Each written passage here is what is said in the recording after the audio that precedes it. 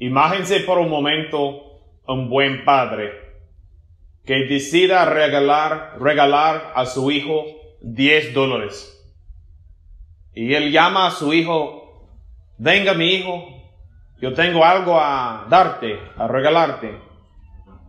Y su hijo viene corriendo, él está animado a la llamada de su padre. Y el padre dice: abre su mano. Y abre su mano. Y el padre da $10 en su mano. 1, 2, 3, 4, 5, hasta 10. Y recibiendo tanto dinero, el hijo está muy animado, está muy feliz. Y está pensando en su mente: yo soy rico ahorita. Yo tengo 10. Y está imaginando todos los juegos que él puede comprar, todos los dulces que puede comprar. Está muy animado. Y viene el momento en que el buen padre dice: mira, hijo, es tu dinero, es tuyo, es un regalo. Pero mira, tú puedes prestarme $1 a dar a nuestro vecino, nuestro prójimo Pedro, porque él no tiene ningún dinero a dar a su hijo. ¿Qué piensas? ¿Tú puedes prestarme $1 para dar a nuestro prójimo que no tiene nada? Y este hijo está pensando y considerando, padre, lo siento, pero yo ya he decidido a comprar jueguitos y dulces. Lo siento, no puedo prestarte $1. Porque todo este dinero es mío. Todo este dinero es mío. Qué feo, ¿no?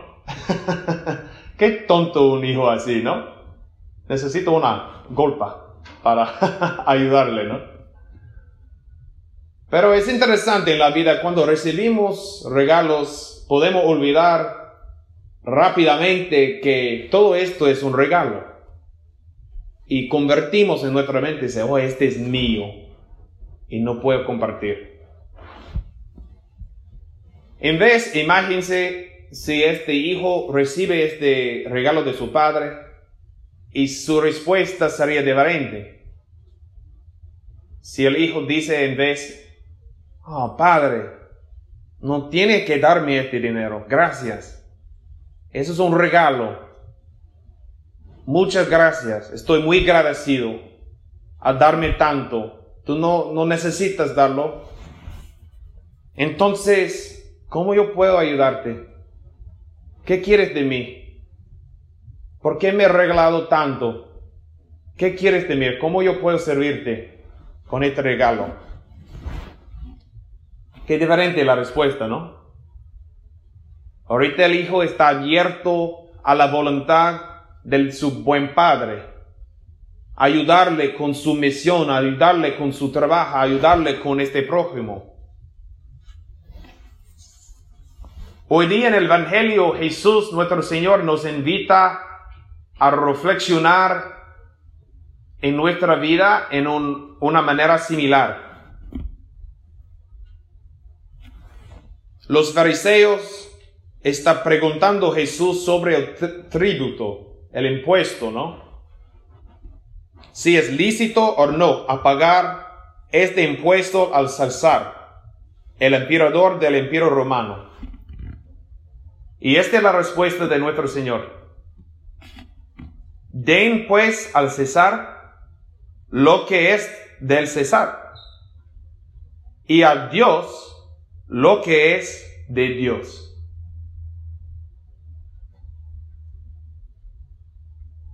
Den al César lo que es del César y a Dios lo que es de Dios. Tenemos que comprender que en este momento el Imperio Romano era el imperio más grande en todo el mundo. Era el imperio más grande en toda la historia humana. El César era el rey, el imperio de todo este país. Eran 60 millones de personas en este imperio. Y Jesús está diciendo: sí, este es mucho.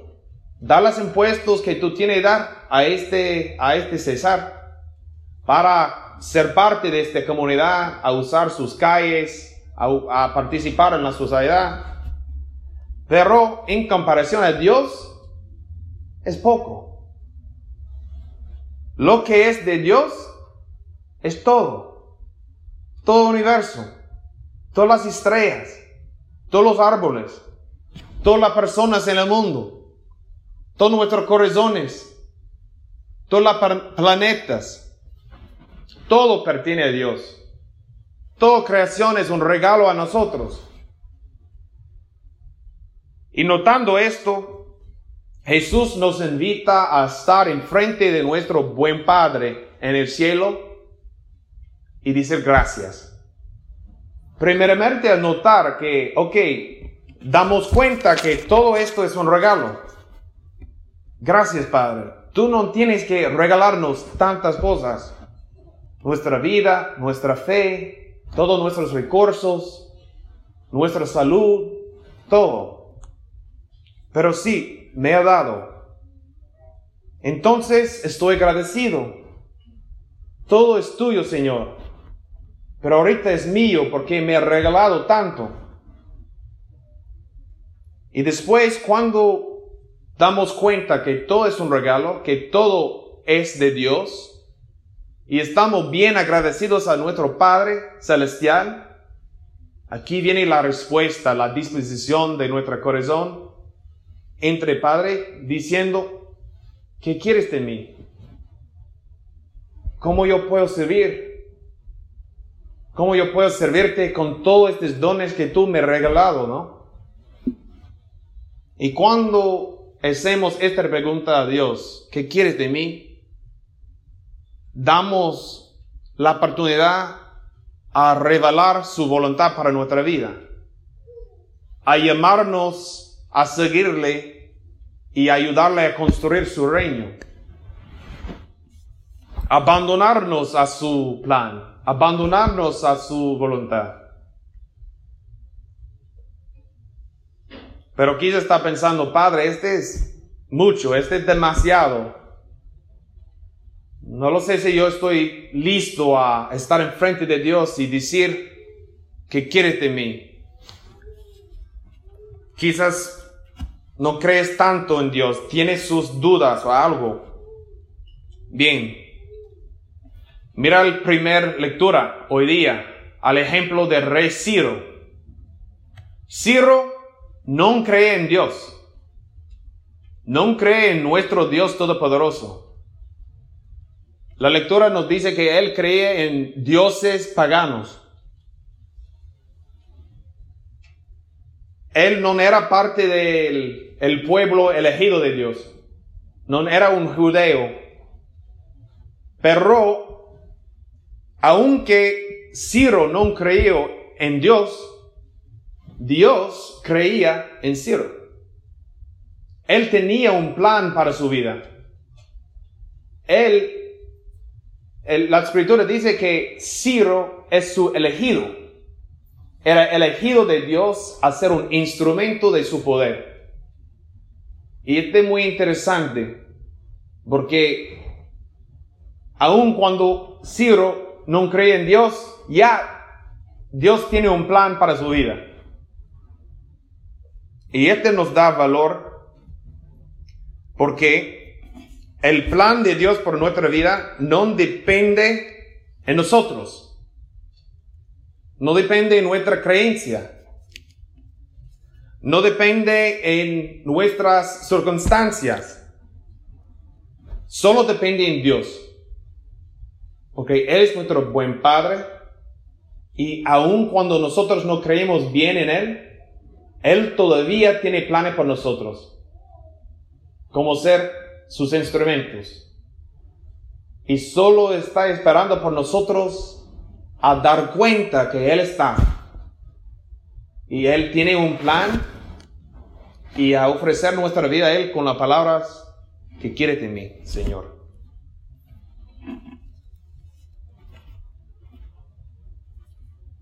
Una vez el Dios dice a la profeta Jeremías: antes de formarte en el vientre, ya te había elegido. Antes de que nacieras, ya te había apartado. Te había nombrado profeta para las naciones.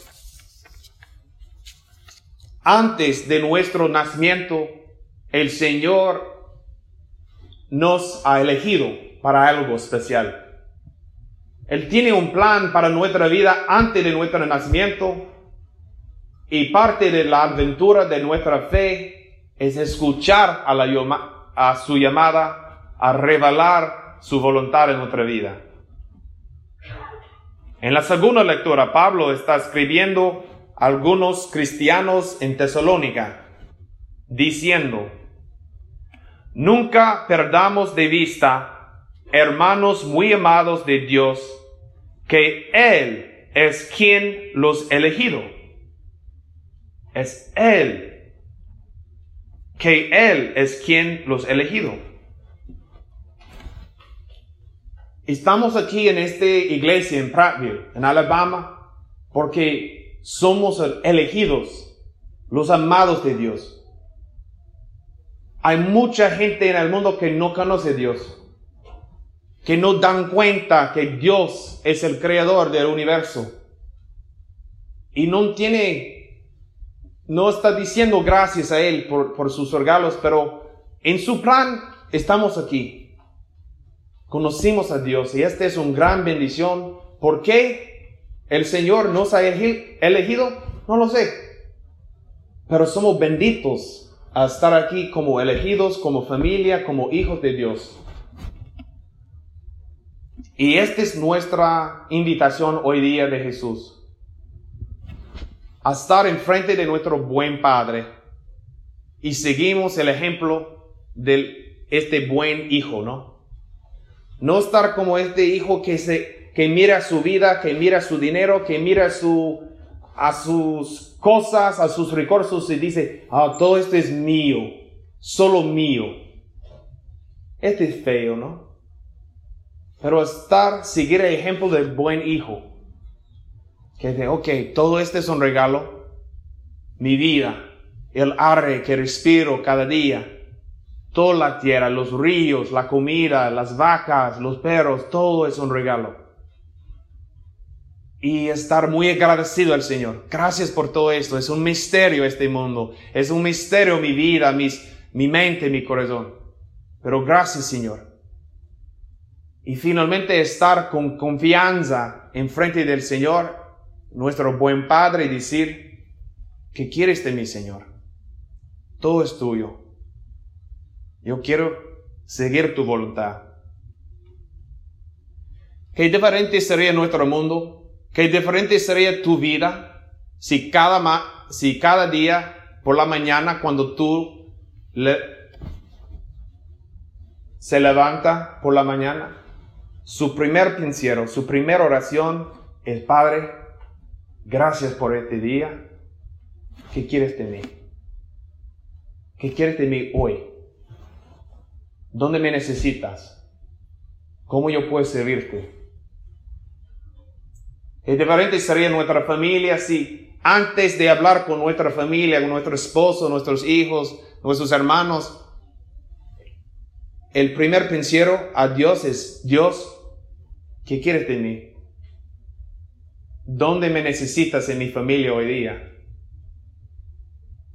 ¿Cómo yo puedo servir a mi padre, mi madre, mi hermano?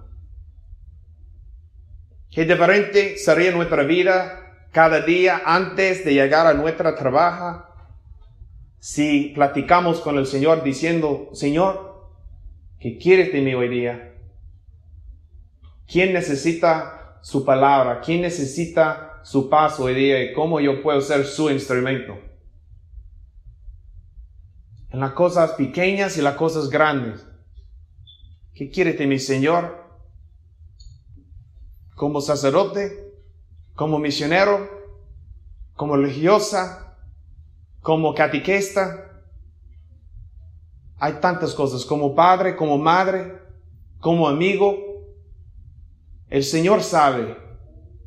El Señor sabe por cada uno de nosotros dónde nos quede mejor. Entonces les invito a esta misa, particularmente cuando viene Jesús, cuando viene a recibirle, no ten miedo a preguntarle, Señor, te amo, te doy gracias por todas mis bendiciones. ¿Qué quieres de mí? Estoy aquí dispuesto a hacer tu voluntad. Amén.